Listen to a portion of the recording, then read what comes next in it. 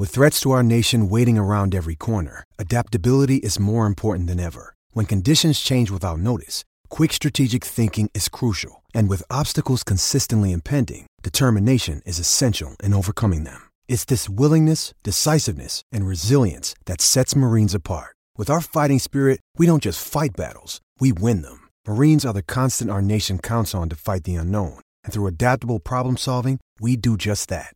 Learn more at marines.com.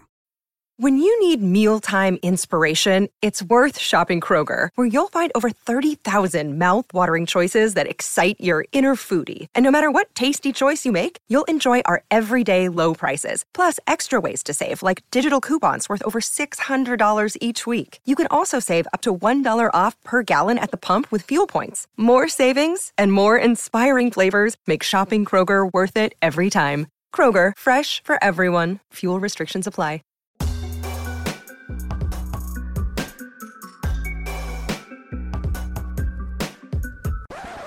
What's happening, people? Welcome to another episode of Courtside Fracas, all things NBA, coming straight from the UK for the UK audience and beyond. This week, I'm joined by Nee. What's good, bro? Good, man. What's good? It's been a while still. It has been a while, and to be honest, we'll get into what's good and what's really not good at the moment. Speaking of things that are not good, we've got a smiling Laker fan with us. Kanye, what's happening? I'm good, man. I've got 2 reasons to be happy right now. He's a good lad. And then lastly, we know what Sai's here for with that flat earth in the background. We know exactly what he's primed for, what the research has been on. Sai, what's happening, mate? Not too bad, man. I must say, just so people know, I'm not a flat earther. It's just for the vibes. Just for the Kyrie backing. So look, last time we spoke, it was NBA Finals preview. Pretty obviously now we are 2 games into the NBA Finals. Lakers have taken both games pretty comfortably, it must be said. First game, to be honest, was actually a bit kind to the Heat with the scoreline.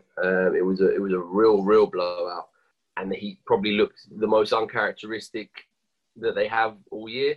Second game, no Bam Adebayo, no Goran Dragic, who we think might miss the whole series, to be honest, leading to a Lakers 2-0 finals lead. So, Canyon, this is your moment. We'll put you on the podium. As Janine said on the Twitter recently, the skies are very grey at the moment, and that might have something to do with the Lakers descending back to the top with their dark forces. But yeah, how are these 2 games gone? How are you feeling as a Laker fan? This is wrapped up, isn't it? I'm assuming that the only people actually enjoying this finals is LeBron and AD. I don't even know if you are properly. So talk the things. I don't know what Janine's talking about, because where I am, the sky's purple and gold, baby. We're 2 up, and yeah, like, ain't no complaints. Like, LeBron, shameless as ever, he's staying into the very last quarter just to get that 25-piece or that 30-piece to secure that finals MVP. But that's the life we live right now. And that is the best stat padding I've ever seen, by the way. Honestly, it's beautiful. There's no reason for him to be there, because we saw in the first game, Heat went up real quick, 13 points or whatever. It was the bench that brought it back. LeBron was chilling on the bench, recuperating. And so, yeah, I think sometimes when LeBron's on the court, we get a bit complacent, weirdly enough. I'm not really sure why, especially like in the third quarter where the Heat scored, 39 in the second game. But I don't think it was ever up for doubt, like, cool, we're not going to win this game. But there's little bits where the Lakers kind of make things hard for themselves. But yeah, man, it's good. Like, AD's doing his thing. Like, there ain't nothing they can do about it. And we saw with, like, the zone as well. Someone's at the heart, someone's at the top, someone's at the short corner there, in behind the zone. And they're just dicing it up. Like, and the Heat proved me wrong, actually, because I said they're not going to be able to go cold. And they went cold. So freezing cold. I mean, they picked a really bad time to do it. On the very, very, very first podcast, Nee, you were present. We did sort of team introductions, and I had the Heat almost by request, because I was so high on them all season long. Yeah. And I said, the only thing that can stop them this postseason, this is pre-bubble, everything, is going cold. And if the shooting is sustainable, and it has been sustainable up until maybe two of the last 3 games against the Celtics, but then they brought it back, and then now again, spotlights are on big stage, freezing. Part of it, I think, to be honest, like, I think they're a bit nervous. Like Tyler Hero, he was making like bad mistakes and decisions in game one. Like, and Duncan Robinson couldn't hit a shot. But I think we've got to give a bit of credit to the Lakers as well, because I think they're closing out on the perimeter pretty well. So, like, obviously, there's a lot of talk about them not being good at guarding the perimeter, but I think they've done a pretty decent job. When Jimmy drives to the lane and like onto the hoop, and like he's been quite passive in game one. He was a bit better in game two, but like when he was kicking it out, I thought the Lakers closed that pretty well. But yeah, man, Miami have gone a bit cold, and the offense it's been a bit tight. There's not been much fluidity, so it's been a bit hard in the eyes, and like the Lakers just get stops and they're dominating the paint. So yeah, man, this is looking like it's going to be a wash, to be honest. It's disappointing for me. I won't even lie, because I've loved the bubble.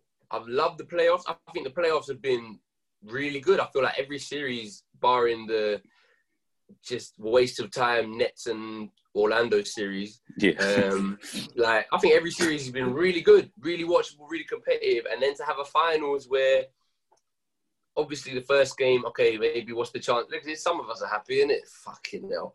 But to have no Bam, to have no Dragic, I think even that is just the thing for me. It's like, okay, if the Lakers were doing this against fully on it Heat, it would be a lot more competitive and a lot more impressive. But just to not have the Heat's best player in the conference finals, the Heat's highest scorer in the conference finals, those two separately, Bam and Dragic, it's just a bit of an anticlimax. And as our backgrounds on Zoom usually tell a story, I've got one thing to try to grip to as being happy about this year, and that's my GOAT getting a second ring, which eluded him for so long. We talked about him a little bit, and again on the pod, I was partly being provocative, get the people going, and I said, is Anthony Davis one of the most overrated players from where he should be based on performance, as opposed to what he can be based off all his skill set? I think he's probably proved a lot of people wrong in this playoffs in general, but especially these two games. I think he's really making a statement to be that top five guy that he has been coined as. Side AD in this finals, he's thrown down a moniker, hasn't he? He has. He's basically putting all the components of his game to work, and that's always been one of the big question marks, is whether or not he can translate that within a playoffs run consistently. Obviously, he's played a lot bigger this series than he has maybe in old series, which is, again, what they needed from him. It gives that two-man dynamic a lot more depth and a lot more sort of dominance, I would say. That's been a large reason of why the zone hasn't worked, is because AD can just pick his spots within the spaces and just go to work. And that's what everyone's wanted him to do, is just sort of knuckle down and get busy, and credit to him, he's done it. And obviously, any team with LeBron on it is going to be LeBron's team. What has to happen for this to start being seen as, okay, look, LeBron is what he is, he's Asian and this, that, and the other. What has to happen for this to start to be seen as AD's team? Because surely at some point it's going to have to be over the next couple of years. It's his team now, for being very honest. Like the only but hold on. That's what we think, but for the consensus. For the street, their finals MVP, the biggest stage. If they give that to him, that's when you know the LeBron media train, even though he gets a lot of slander, that's when you know he's done. If he doesn't get that finals MVP, it's almost like, LeBron's riding AD's back all the way to the finals now. And that's fine. But yeah, I think that's the one thing that's going to take. But even this year, LeBron led the league in assists, like he's done that. But this is the first time in, I think, 15 years, or probably since most of his career, that he's not been the leading scorer on the team. Like, it's now AD. And then when it comes down to it, the ball's in LeBron's hand. But the big situations in the past two games we've had, it's been all AD. So the real highlight plays, the real clutch plays have been AD. The story has been AD. LeBron obviously knew what he was doing in game two. AD finished with 32 points, so LeBron just made sure to get to that 33 mark. It wasn't as bad as the first game where he was just hanging on for dear life. But second game, that was nasty, man. Yeah, that was a quiet 30. I didn't expect it. Nee, one as well, like for you in terms of we came into this sort of playoffs, seeing Houston and LA as like a real interesting matchup, just because of stylistic differences. And, we thought, if they go so big, because LA have been a bit of a throwback this year.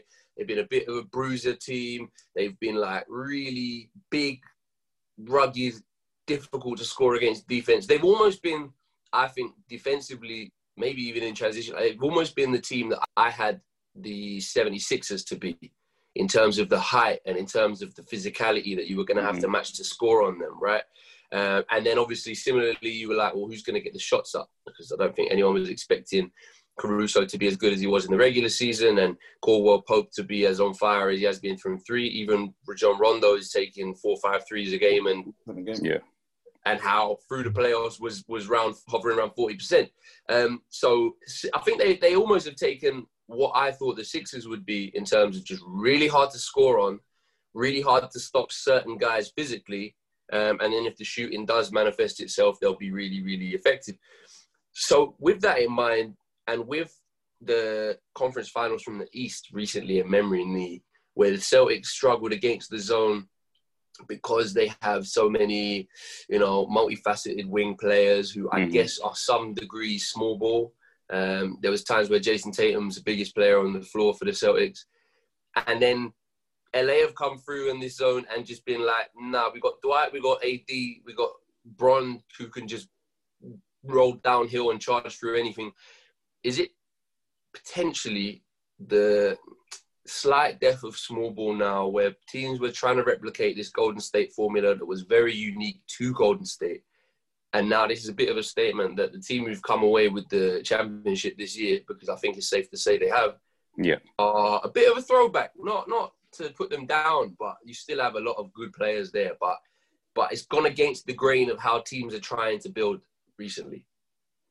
I think that's true, to be honest. That Houston series was disappointing for me and for everyone, to be honest, because I had Houston actually winning because I thought that their size and just their speed and skill and shooting would outdo the Lakers. But you got to give props to AD and LeBron. It's just a great 1-2 punch. It's probably the best 1-2 punch in the league. I know people are talking about Paul George and Kawhi maybe being up there or being better, but I think they've proven, to be honest. AD, he surpassed my expectations, to be fair. I didn't have him in the top 5 before, but with his performances in the bubble, I think we've got to put him in that conversation now. And from now, when he probably wins Finals MVP and he wins this year, I think next year maybe he should be going for MVP, and then you're talking about Hall of Famer, and is he top 15 all time if he continues to build? Wow, hold on, Nee. You started. You just got more excited and excited. With I did. Bro. Wow. He's showing out. He's showing out, though. Oh my God. The man gets so carried away with everything. Top 15. There's a lot of big men in top 15, Okay, let's see. You know what I'm saying? He's not top 15 now, but if he continues to build him, this is what I'm saying. Maybe. And then we want to get Hall of Fame. Every line. Can I just say? Nah, he's getting me gas. I can't lie, man.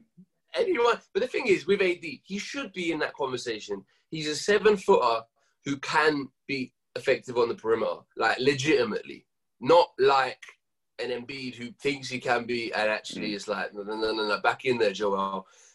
Not like a Ben Simmons who has all these physical gifts and is just not willing to put the effort in.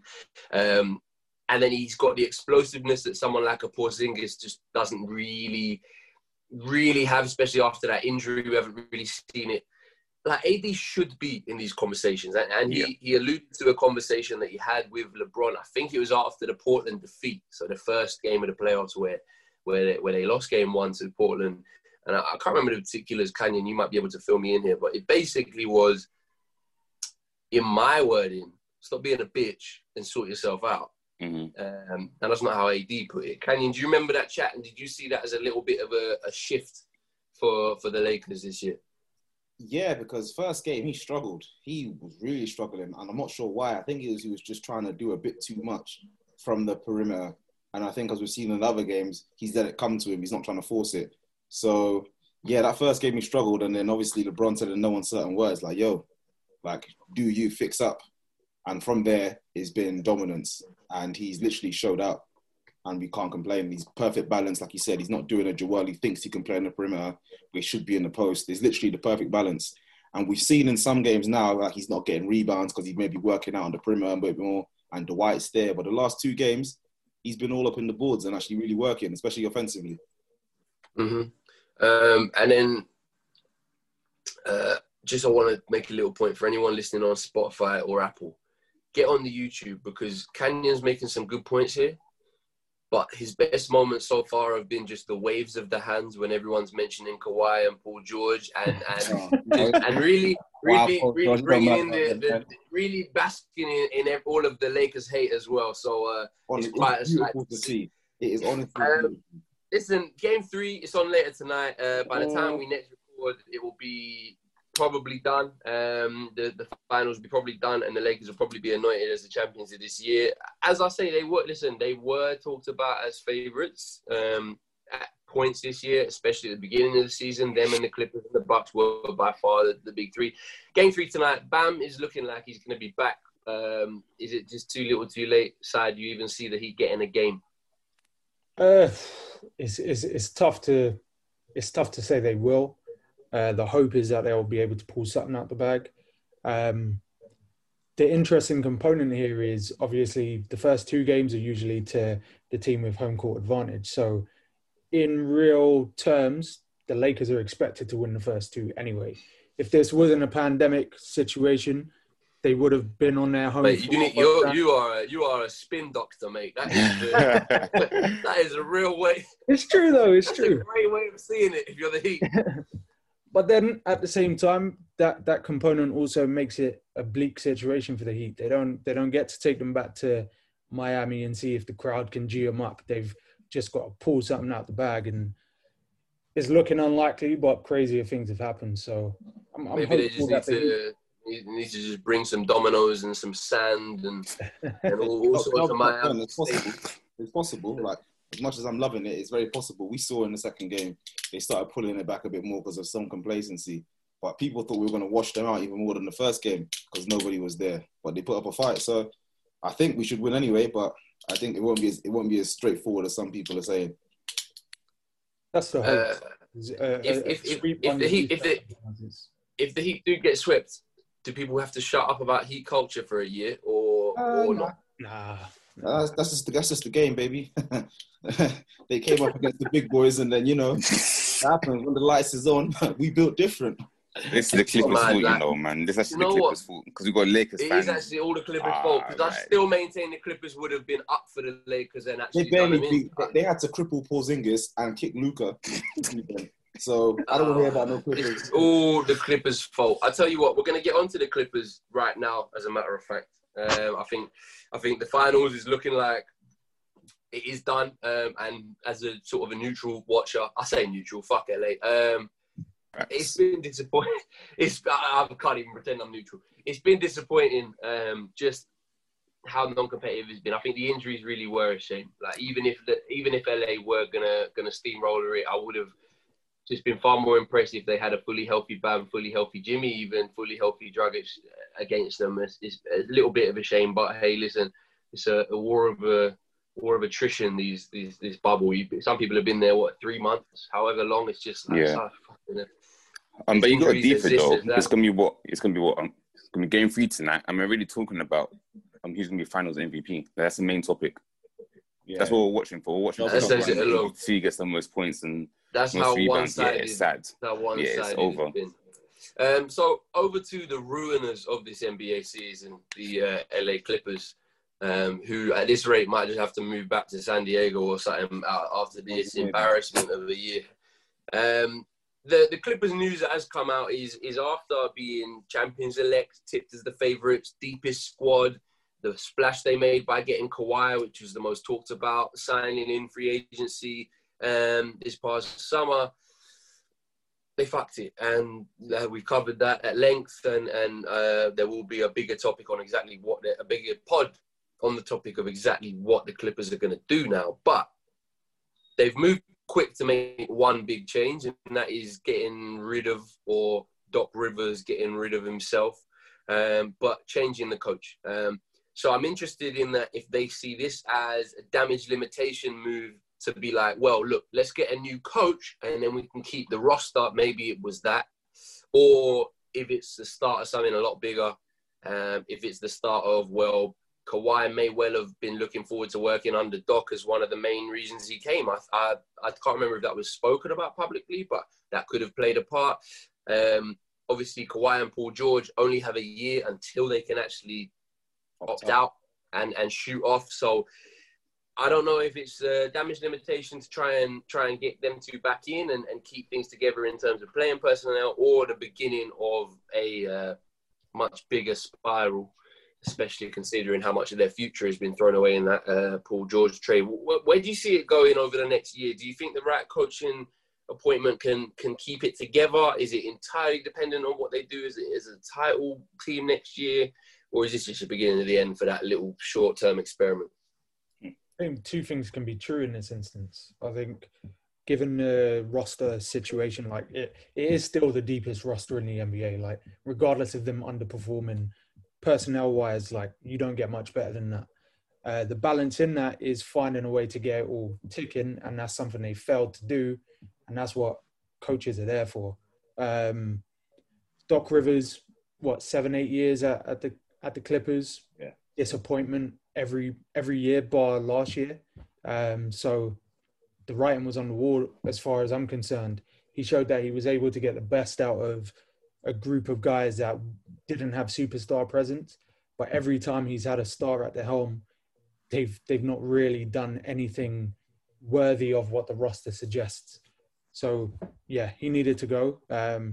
God knows who they'll get in next. But it's a step in the right direction in terms of trying to maximize the potential of a fantastic roster and two superstars. Is there even any links at the moment? I don't even know. Is there anyone? No, I haven't seen anything at all. D'Antoni is there just waiting for a job, but I don't know if that would be the right fit there. But I mean, yeah, I don't know what they're going to do. I mean, Canyon, I'm not going to ask you for this one because, again, your best contribution your best contribution to this Clippers discussion is definitely the hand and the face movements that you're making. I'm ready. I could be impartial because, Doc's been there, 7 years now? And we've got 3 conference semis, 3 first-round Ls, and a missed playoffs in there. Cool. This has probably been the year where the cards has been in his favour the most, yeah? And I think he shot himself in the foot this year because I was even reading at one point where the Clippers, the people in the bean counters and them, and they're the statisticians were thinking, hold on, why is Montrezl Harrell still playing, even though he's left the bubble, come back obviously due to personal tragedy and illness, whatever, and not playing Zubac, who's actually a rebounder, can actually play better defense, even though the numbers were telling them otherwise. But he was adamant. He was adamant. Even people watching could see that Zubac was better. But here he is still playing Harrell. And obviously on top of that as well, there was the whole chemistry issues. You've had at the start of the year, Harold saying, listen, none of us really like each other, but we're just here because we can win. We're going to do this. And we clearly see that wasn't the case. And there's been numerous instances this year where we've seen something just isn't right. We've always said, hey, look, the bench is deep. The team is deep. They'll come good. Don't worry. They've had big games and they've come through them. That they're going to come through it. And then we saw, cool, when it got to the playoffs, shit got hot. And then they got out of the kitchen, well and truly. So, cool. Paul George, fantastic year last year. Came into the Clippers, more or less, I'll say, a 1B to Kawhi's 1A. Couldn't match up in the playoffs. Kawhi, all that load management to drop 14 in a elimination game. The best player... I think his back was sore, though, after the Kyrie job that he'd been putting on for the last few games. But I get your point, and I think you've made an interesting point there in that Doc has gone from one underperforming team with chemistry issues now to the Philadelphia 76ers, which thankfully is a big change. No, not really. It's another underperforming team with chemistry issues and with personnel fit issues. You've got the Embiid-Simmons issue there about whether you can realistically have them both on the floor without just having pure shooters around them.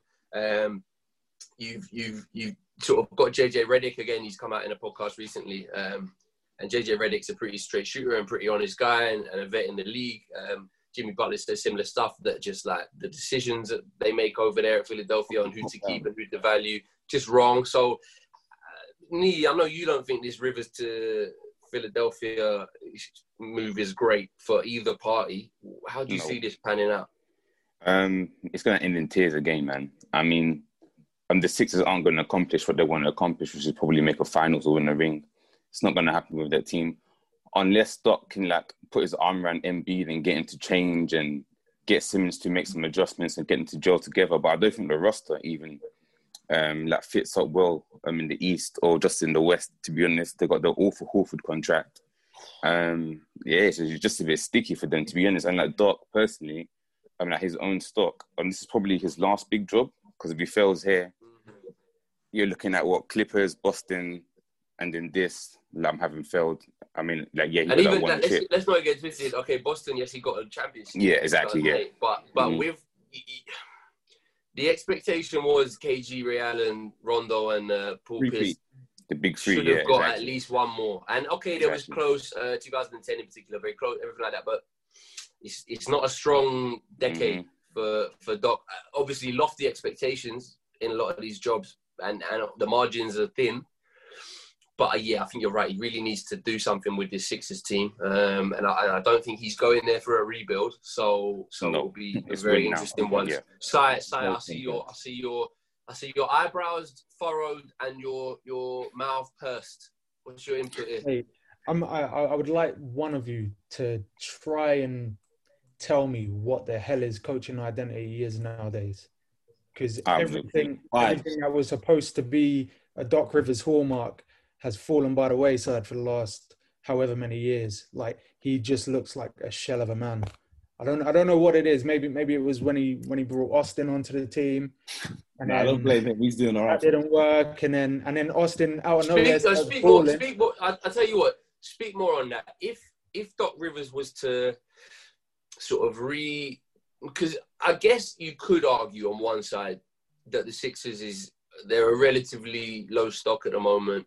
You got the Nets coming in next year. You got the Bucks, if Giannis stays for any amount of time, still be competitive. The Celtics were a whisker away from the conference finals. The Heat, you imagine, will add rather than subtract to their roster. And Toronto, again, probably add rather than subtract, and are still a really effective team. So you could argue that there's less pressure on the Sixers than in the last few years. So what would Doc need to rediscover and rekindle within himself to make this Sixers team effective? I feel like first and foremost, he has to decide on what type of play style they're gonna be. Are they gonna be an offensive team or a defensive team? Because for me, you can't just run and gun all the time. You can't just rely on individual talent. You need to really hone in on what identity your team is gonna run onto the floor with, because they don't really have the talent to just carry him through as it's been proven over the last couple of years. So he's going to have to decide on whether or not they're going to focus on defense or whether or not they're going to be offensively disruptive and just kill people on that side of the floor. Also, his man management leaves a lot to be desired, especially recently. I've just not seen anybody really excel in terms of the stars under his tutelage. Blake Griffin had a few good years. Chris Paul did Chris Paul things, but outside of them just being dope boy talents, what I think you could say Harold. I think you've made. Go on. You could say Harold, to be fair.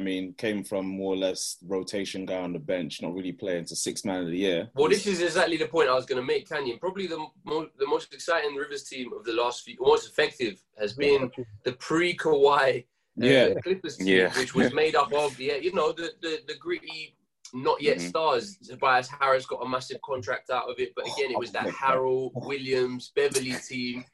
I know. Let's not talk about that contract. That was a mad one. The Clippers the Sixers are in big trouble. But hey, maybe Tobias Harris just needs to get unlocked by Doc Rivers again. Who knows? But you can only assume he's going to go back to that kind of gritty, play hard, play for each other, team camp. That's all that I think the Sixers have, because they aren't really set up roster-wise effectively. No. So he's going to have to sort of bring out that energy that his grittier sides, like the old Celtics team and that more recent pre-star, post-star Clippers team had. Whether he can get someone like Joel Embiid to put the fucking snacks down and actually buy into that, or Ben Simmons not be frail and and half-assed about. The influencer. Tell him to get off Instagram. There we go. So whether he can drag him out of the Kardashians' yard or wherever he is these days, I don't keep up. It remains to be seen, but I think they'll definitely need a retooling, and I think that's a great point, Sai, is that how it's going to be how willing he is to really dig back into what made him a hot property as a coach in the first place, as opposed to fuck it, it's a free job, I'll take it because I need the work. So whether it ends in tears or not, I think that's probably going to be the decider. So yeah, interesting one. We'll definitely keep an eye on that in terms of what that means for the Clippers long term, as well as the Sixers. I'm definitely hoping that the Sixers just fall out of their arse and drop down. Another headline grabber this week, and I think it's the sort of stuff that is going to be talked about so much in the off season coming up when we don't have basketball. And going off of Adam Silver's sort of recent quotes, yeah, January-ish, maybe. But we want fans in the arena. So if America keeps being run like the mess that it is, it could be later. It could be a long off-season. And I think things of this nature are going to rear their head again and again. And it's the nature of the NBA. There's content all the time and controversies all the time. Sai's favourite son, Kyrie Irving, has made a bit of a splash in the media space recently. So Kyrie Irving was on Kevin Durant's podcast, first guest on it, sickening bromance that they've got over there. That honestly, like, you got to understand where I'm coming from. This is, I really tried to give Kyrie more of a chance as a Celtics fan. I was like, do you know what? Nah, maybe let me just overstand what this guy's on about, because he's got all these like eyes on his crepes and that, and he must be clever. He's not, bro. He's not, bro. He's actually not. I swear. I will say it. He's clever for a superstar athlete that has been sheltered from the real world for the majority of their life. No doubt. He's more conscious and more well-spoken and smarter than them, man. But then that has led to this inflated idea of everything him saying being so profound, and the bromance thing being so sickening was the whole, like, obviously, there's the camera there at the All-Star game, KD. Let's talk about two max slots, and then afterwards be like, what, I can't talk to my friend? You lot make me sick as the media, man. That's just two friends talking. Well, we can't talk. You need to take this focus off me, man. I'm Kyrie Irving, but I'm a person. Only now on that podcast to then detail how that moment actually was, how great was that when they saw those two us talking, and that was the start of it. They were half right, but we weren't going Knicks. We're so clever, Kyrie.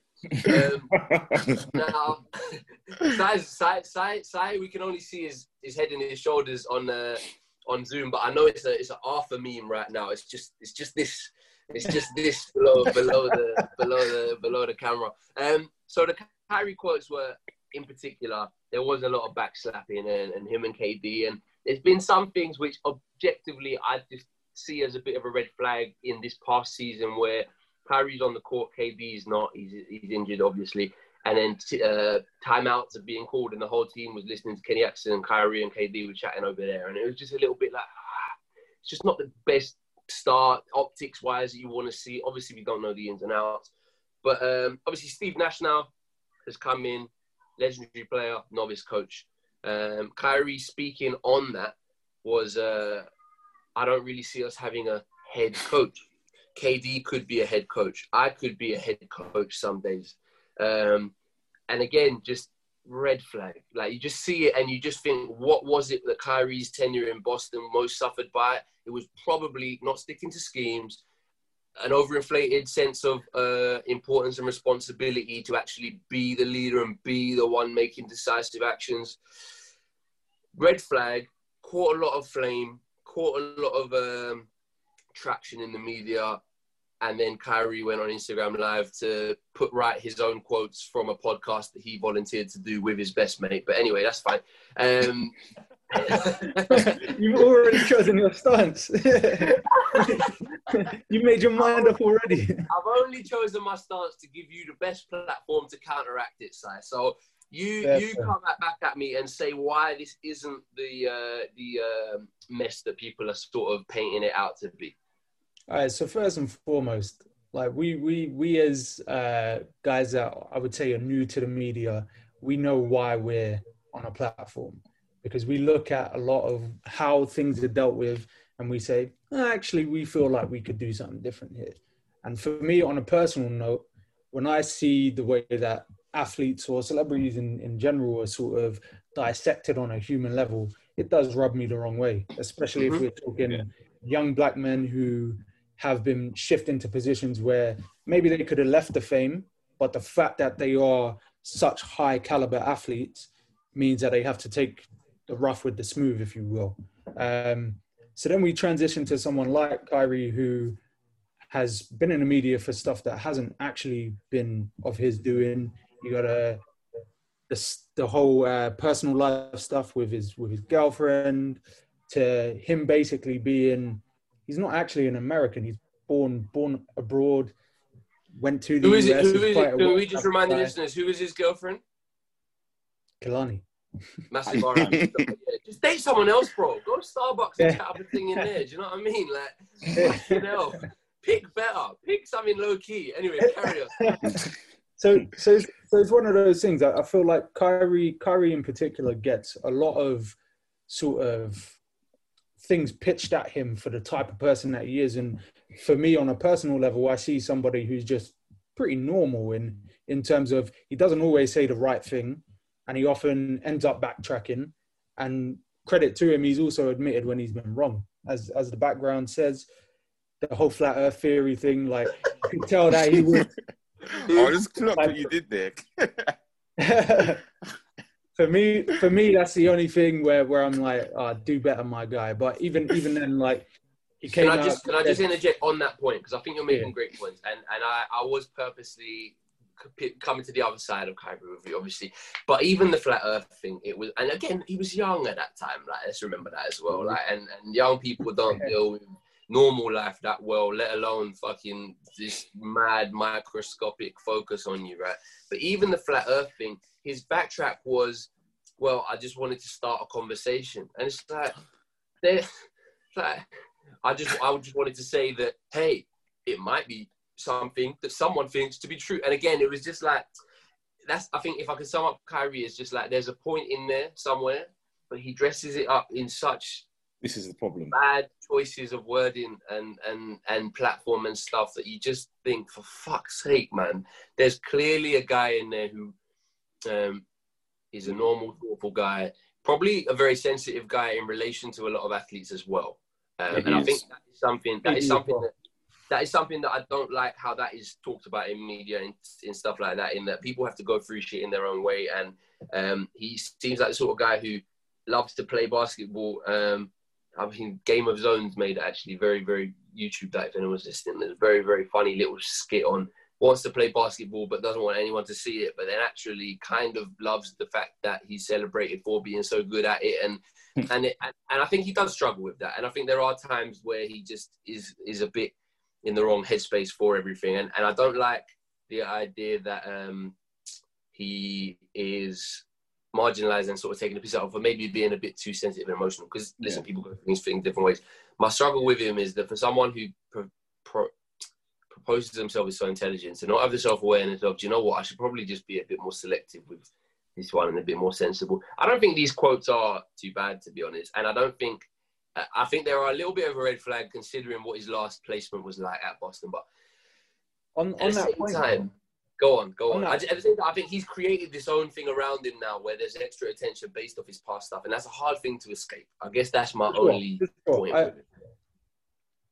I can often be quite word heavy. So like, I sort of understand where the struggle in that lies. It's like you get to a certain point and you end up explaining the point that you're explaining. So it just ends up as a web. With Kyrie, I think this particular situation, there's already been sort of a carryover from leaving the Cavs, which he left a team that was about to be a sinking ship anyway. The media pitched it as he wants his own team, this, that, and third. Yeah. I can't recall ever seeing a quote that alluded to that. I actually remember quotes of him saying, I want to be more of an off-ball player. I want to be more of a team-oriented point guard. And we started to see the signs of that in his best moments at the Celtics. But on the flip side, it's easy to forget that he had his best regular season year ever at Boston. And there was the first season as well, it looked really good, missed the playoffs, came back, and then there was a lot of factors. Precisely. Hayward's reintroduction, the young guys being promoted above their station based off what they had to do in his absence. I think if he sat down now, he'd probably regret how he handled a lot of the Celtics season. If I'm honest, behind the scenes. He said he did. Yeah, he did say that, and then you get the whole narrative of when it went wrong, who did he call? He called his LeBron, who he shit on before, and it's like you start to build this web. You even had Woj labeling him as the disruptor, and that's something that was stupid, man. Coming into Brooklyn has already been pitched, and it's like, okay, cool. In those first 20 games, as a Nets fan, in those only 20 games that we got to see, I saw him with his arm around Levert. I saw him on the court with Dinwiddie, and I saw him building chemistry with these guys. And yeah, he did mention, there's pieces that need to be added to this team. Everyone knows that the Nets haven't had a power forward in like 3 or 4 years. Or those of us that watch the Nets, we know that they haven't had that. So there are things there. Those of us that watch the Nets, good reason we don't, bro. I'm sorry. Good facts. Good reason we don't. I understand, but there's good reason we don't. And there's some nice pieces there. But there are some nice pieces. To be fair, I liked the D'Lo Nets. I was a big fan of the D'Lo Nets. Oh, yeah, so was that. They had a lot of drip to them. You know, I'm all about the inefficient players.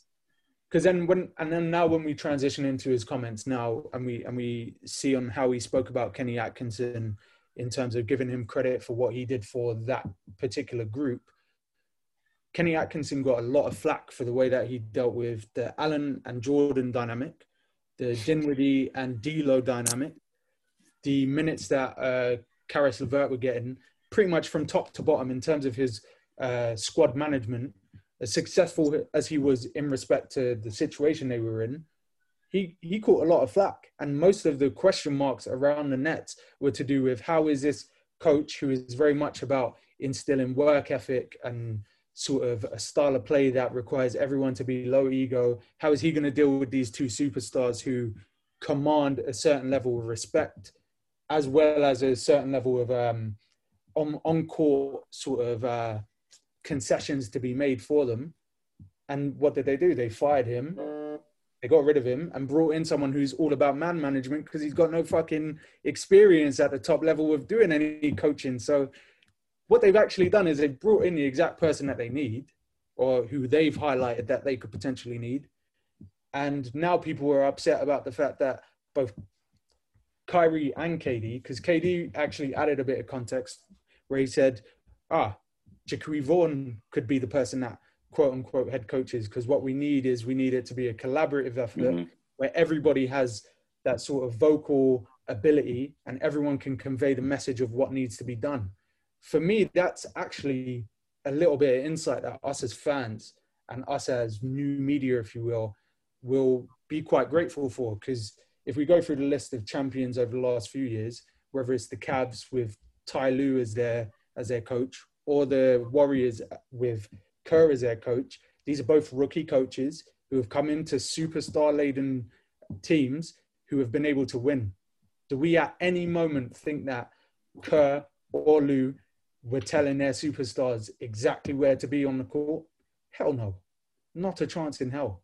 So for me, it's all a bit of it's a long conversation almost. It's fun to have, but when we boil it down to the fine details, they're just saying what we all knew anyway. These coaches don't really have the say to say, all right, cool, this X is you, this O is your opponent, or whichever way around that goes. This is where you need to be. No, the big players make big plays, and that's the end of the story, really. Canyon and Nee, just as obviously I'm slightly still pissed at Kyrie. I can tell, bro. Just for leaving us in a mess. Just tell us 6 months earlier and let us trade you for something, you fucking mug. Yeah, so that's drawing. And obviously, Sai is Kyrie till it turns sour anyway. Canyon and Nee, just from your kind of more neutral stance, a lot's been said there about, like, I think there's great points about just focus on people in the media and how that isn't the most healthy thing. And that's something that's been spoken on really intelligently by a lot of players. But in terms of Kyrie, the attraction, I guess, Kyrie, the headline, Kyrie, the quote factory, where do you kind of stand on him as neutral fans? Are you at the point of you feel sorry for him, you get irritated by him, it's a bit of an eye roll and you move on? Where are you with Kyrie? I feel for him, like, well and truly. Like, I spoke about yesterday with some friends, and I was thinking, like, when the quote first came out, I was like, what are you on about, bro? Like, I heard the whole podcast and it was going well, but this one bit, obviously, like Si said, he's got the case of maybe using too many words, talking himself into a web. And he could have just said, like, hey, we need more a people manager than an X's and O's ethic manager. And no one would have said anything. But the way he's obviously worded... We all need to be leaders in our own right. No one would have said anything. No one wants to hear that. But time and time again, he has been proved right in the sense that people will take one thing out of a 2.5... It was almost a 3-hour conversation. Yeah, it was long. Twist it into something crazy. And well and truly, even though he articulated himself in the end, I feel quite poorly, and there's a tendency to do that, but at the same time does accept his mistakes, I think, like I said, there ain't really much to it. Like, I might think, it's a bit somehow, because in the end, coming from the situation you were in, obviously Brad Stevens having any superstar experience, but fantastic coach, and I'm sure he wasn't telling you to do this, this, and this, because as we saw, you still kind of did your own thing. So when it comes down to it, I still think they'll have some sort of coaching, because you got to play defense. Like, yeah, they both said that as well. They said that Steve Nash has also brought in like a coaching core. Exactly. I appreciate. So they also touched on the fact that we're not saying we don't want to be coached. We're saying we want someone who's going to appreciate us on a human level. Like it's why Jason Kidd's at the Lakers as well. Like, you got Vogel, Kidd, and a bunch of other people. Like, I'm pretty sure LeBron and AD aren't sitting on Frank Vogel's every single word. Like we saw in the timeouts, LeBron's just doing his own thing and just letting Frank talk to the rest of them. Like, yo, boys, you got to be here, here, and here. So with Kyrie, most often than not, I'm normally on his side because I understand, like, they can just twist your words into something crazy. And obviously, on top of that, he is fairly sensitive. So him and KD is like a match made in heaven. But at the same time, I do enjoy the fact that they do speak out, because it's like, yo, man, like, why always me? Like, talk about something else, because these non-factors you're making, or some of it might be of their own making, but at the same time, like, I'm still a person. So I did appreciate that side of it. Like, I do need someone who understands me. But the community stuff was all fluff. But I said, I do understand, like, cool, like, you are a person and people need to understand that. But at the same time, there still does need to be some guidance, because well and truly, giving you the keys hasn't gotten your teams anywhere in the past, if we're being very honest. And we're hoping on the fact that KD comes back to like 85% of what he was with that torn Achilles. So between the two of them, you can trust them to maybe lead an offense and be okay. But, so as a whole, I think he's kind of, he was always going to get flack because Woj stupidly named him, obviously, the disruptor. Yeah. Perkins has basically sold his soul as a player, because you can definitely tell the difference between when Big Baby was kind of turning up on the Herd and all these shows and what Perk is now. Big Baby will come in. Obviously, we know he wasn't a very serious player. He'll make some jokes, maybe drop a few leaks that we didn't particularly know, but not say anything too controversial about individuals. Whereas Perk has just basically gone the complete other way, while not being half the player Big Baby was, by the way, or any of these other players he's talking about, and just talking reckless, like saying all sorts about...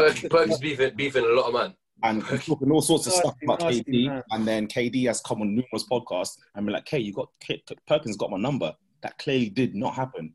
And he's talking about loads of other players. So I think it's kind of good that we've kind of seen that side as well, because clearly with like Perkins and these man, like there's clear agenda. Like they want to make a point, because well and truly, like we said an episode ago, they're not here to educate us or whatever.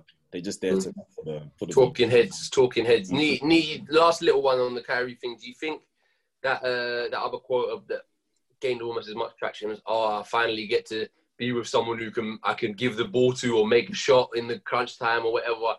Did you feel like that? Obviously, we know he's happy he's with KD. We know everyone would love to be able to play with KD. But did you see that one as a little slight that was avoidable as well, in terms of you've just had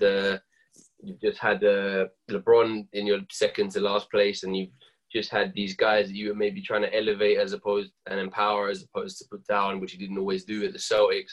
Do you think that one again was just him saying something which we all get, but in the very wrong way, which if he's as clever as he portrays, he should know is going to cause a thing. You just do. What did you think of that one? I think that's part of the problem though, because it was a 2.5, 3 hour conversation, and that was quite a friendly conversation between friends. So you're more relaxed when you're talking to your friends, and you don't try to put everything into context. Can I just contextualize that one? Hot Take Harold had a go at me when I did a podcast with Oggy at 2 a.m. because I swore too much. If only you heard me with Oggy when the mics are off. So that is the case in point about recording with your mate. But yeah, just that touch on that. I mean, the point that he made. I mean, if people don't actually watch basketball, I think he made a valid point. Like, he's talking about the person taking the last shot, and he talked about earlier about the Cavs, about him having to try and carry the team, and the team not being as good as it should be, and there've been a lot of pieces who rely on LeBron or him to make that pass or make that play. But when it comes down to the final shot, to someone to create their own shot, I'm banking on Kyrie to do better than LeBron in that moment. I guarantee that LeBron will make a better play. He might make the right pass, but I think Kyrie will take the better shot. He will get the better shot off. And you look at KD, he's probably the best shot maker in the league. I mean, no one's really going to guard him. He's 7'4", he's got handles. He can go to the rim. He can shoot over you. So I think there's validation to what he said, to be honest. And just in general with Kyrie, I think a lot of his points are overinflated because obviously the media is a bit of a circus, but I don't think there's anything too controversial in what he says half the time. I mean, I just kind of brush it off. I mean, you think about it for a minute or two, then you just kind of get on with your day, innit? Yeah. Unless you've got a podcast to make, and then you've got to give it a few more minutes. Yeah, embellish it a bit, yeah. Quickly with that thing about KD as well, I didn't speak on him before, but yeah, I 100% agree, because more often than not, you look to the guy beside him to make that shot. You can look to LeBron to make that shot, but that's not his prerogative. He's we've always said LeBron is the person in the last second will make the right play. And if that means he's not taking the shot, cool. Whereas sometimes, obviously, Kyrie's maybe prone to a bit more ISO ball. That's his game, break someone down and shoot. In the last second, who can do that just as well as me? Or better? KD. Yeah. So it's a perfect point, to be fair. And prone to ISO ball, especially last year with us, in his only playoffs with us, and the only one in the last 4 years we didn't make the Eastern Conference Finals of. Cheers, Kyrie. Sai, what you got in your mind? Yeah, the one point on that whole last shot thing as well, the piece of context that was most meaningful to me was he actually said, I felt guilty if I didn't take the last shots down the stretch. And he spoke a lot about trust. So for me, I didn't even take it as a dig at anybody. I felt it was quite an introspective sort of viewpoint on it. It's now I feel like I can trust somebody else and not have to always take the onus on myself to be the hero. And that is the making of a beautiful partnership. To then fast forward to LeBron speaking about jealousy and it's working between me and AD to not have jealousy. I thought that was actually in worse taste because it was almost like a call and response type of thing where it's okay, cool. I'm pretty sure, obviously, we all bank on the fact that LeBron may not actually be able to read. So if you read the audio book version, it might have been misconstrued on that standpoint. I do understand this point slightly because even though we make fun of LeBron pounding the ball last second more often than not, if he's not taking that last shot, we've seen more often than not, 99% of the time, he would more or less trust his teammates to maybe make a shot. And he's always said, there was one game, I think Kyrie must have gone off, but he had 2 assists. And he said to him after, yo, that can't happen again, bro. You got to trust your teammates. He's always said, we have to trust our teammates. And that's been the one thing that LeBron is probably at fault for. Maybe trusting these guys, I won't say bums, but trusting these guys too much. Because when it comes down to it, it's on him anyway, so he has to go crazy. But more often than not, LeBron is about trust. So I do understand how it is in poor taste. But at the same time, he was also perfectly valid making that point. Even though it might have been directed at him, it was perfectly valid because he said time and time again, to get anywhere, trust your teammates. Obviously, when you're not picking up Kyle Kuzma or whatever, but more or less trust them. And I think that's a bit in poor taste, saying that we're not sure if LeBron can read, because actually we saw that Malcolm X autobiography twice and then it was gone. So he finished it really quick. He actually blazed through that rapid, he had the audio record time. Along with audio books, man. As a last little point, because I feel I don't mean to dampen on the finals again, but you do feel like it's done. Hopefully not. So hopefully we get a little win for Miami today just to excite things up a little bit. What we'll probably end up doing is a Lakers celebratory party midweek or something like that. Nasty. Yeah, I definitely won't be there. Get purple and gold themed banners and all of that. Just a last little point I think would be good is where you guys see the Nets going next year and being next year. I think obviously a lot of it is down to what KD comes back. Not just what KD comes back, but if KD comes back, how long it takes him to play through the return. But even that, KD at 70% is still going to be better than 80% of the league. And there's still a lot of good pieces at Brooklyn. Obviously, Nash is relatively of an unknown quantity. Where do you lot see the Nets sort of I don't know. I think I'll probably need longer on that because I think Sion know better than any of us. But the way the roster is constructed, I feel, even though LeVert had a great year last year and he came up from his injury, they might try and get maybe more pieces in because LeVert and Dinwiddie did their thing and they're obviously very good, of course. But you've got obviously that Jarrett Allen and DeAndre Jordan dynamic that didn't work.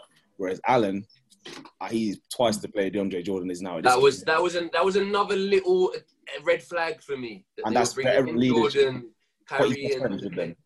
So best friends, and obviously you want that veteran leadership. But well and truly, if it gets down to it, you probably want Allen there. But at the same time, you can probably get a ton back for Allen. So I think they might try and move some people around, and there will be a couple shocks. But I do think like a conference semis in the first year at least, like that's not beyond them. I don't think, but maybe I think maybe next year will be a bit too early. But the season after, when maybe KD's got his full legs under him and he does come back to what he was, then we might see something special. But for the first year, there'll be a lot of moving and shaking and really hoping something happens. For me, the only pieces I see as dispensable are the Harrises and the Princes. Allen won't be going anywhere just because of the fact that he's on a small contract anyway, so there's no real incentive to shipping him, and I feel like you wouldn't get anything of value back if he's on his rookie scale deal still. Precisely. So you'd have to leverage him with somebody else, and you make a risk of sort of cutting down the depth of your roster quite heavily if you do that.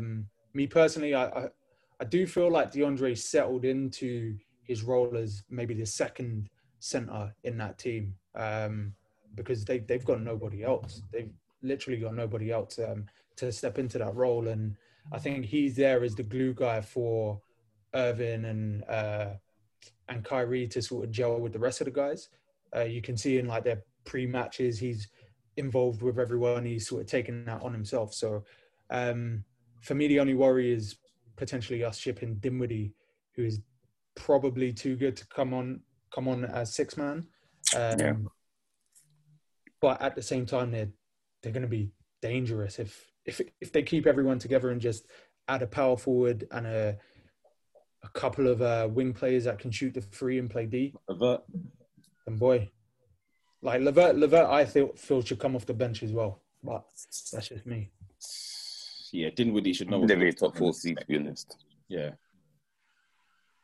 I think they'll be a top 4 seed, and then it kind of depends on who you get in the playoffs. I'm like your matchups, and then you kind of just go from there, don't you? Because obviously KD and Kyrie can go for any night, to be honest. And then, yeah, man, like you just don't know sometimes. If players pick up injuries, if your team gets into stride, if another team falls out of favour or if they lose players, it kind of goes from there. But I think Brooklyn will be good next year, man. And I'm definitely looking forward to seeing KD, man. I mean, KD, I miss him.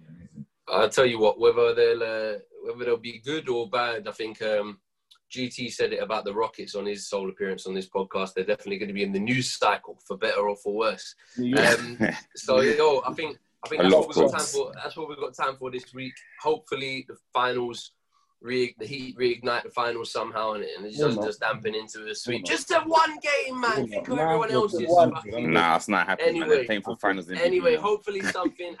And as a Chelsea and Boston fan, I am just going to find it so interesting seeing Side deal with the second Mourinho and Kyrie seasons at the same time. That is going to be just a lot going on for the Spurs and Nets guy in the top right of your screens. Boys, thanks so much for your time. and see. Well, there might be that little Lakers party midweek that we'll have to host, and if not, I'll see you all next weekend. I'll be there for it. Just. Let's have it. Bye. Bless. Down a bit. Sports Social Podcast Network.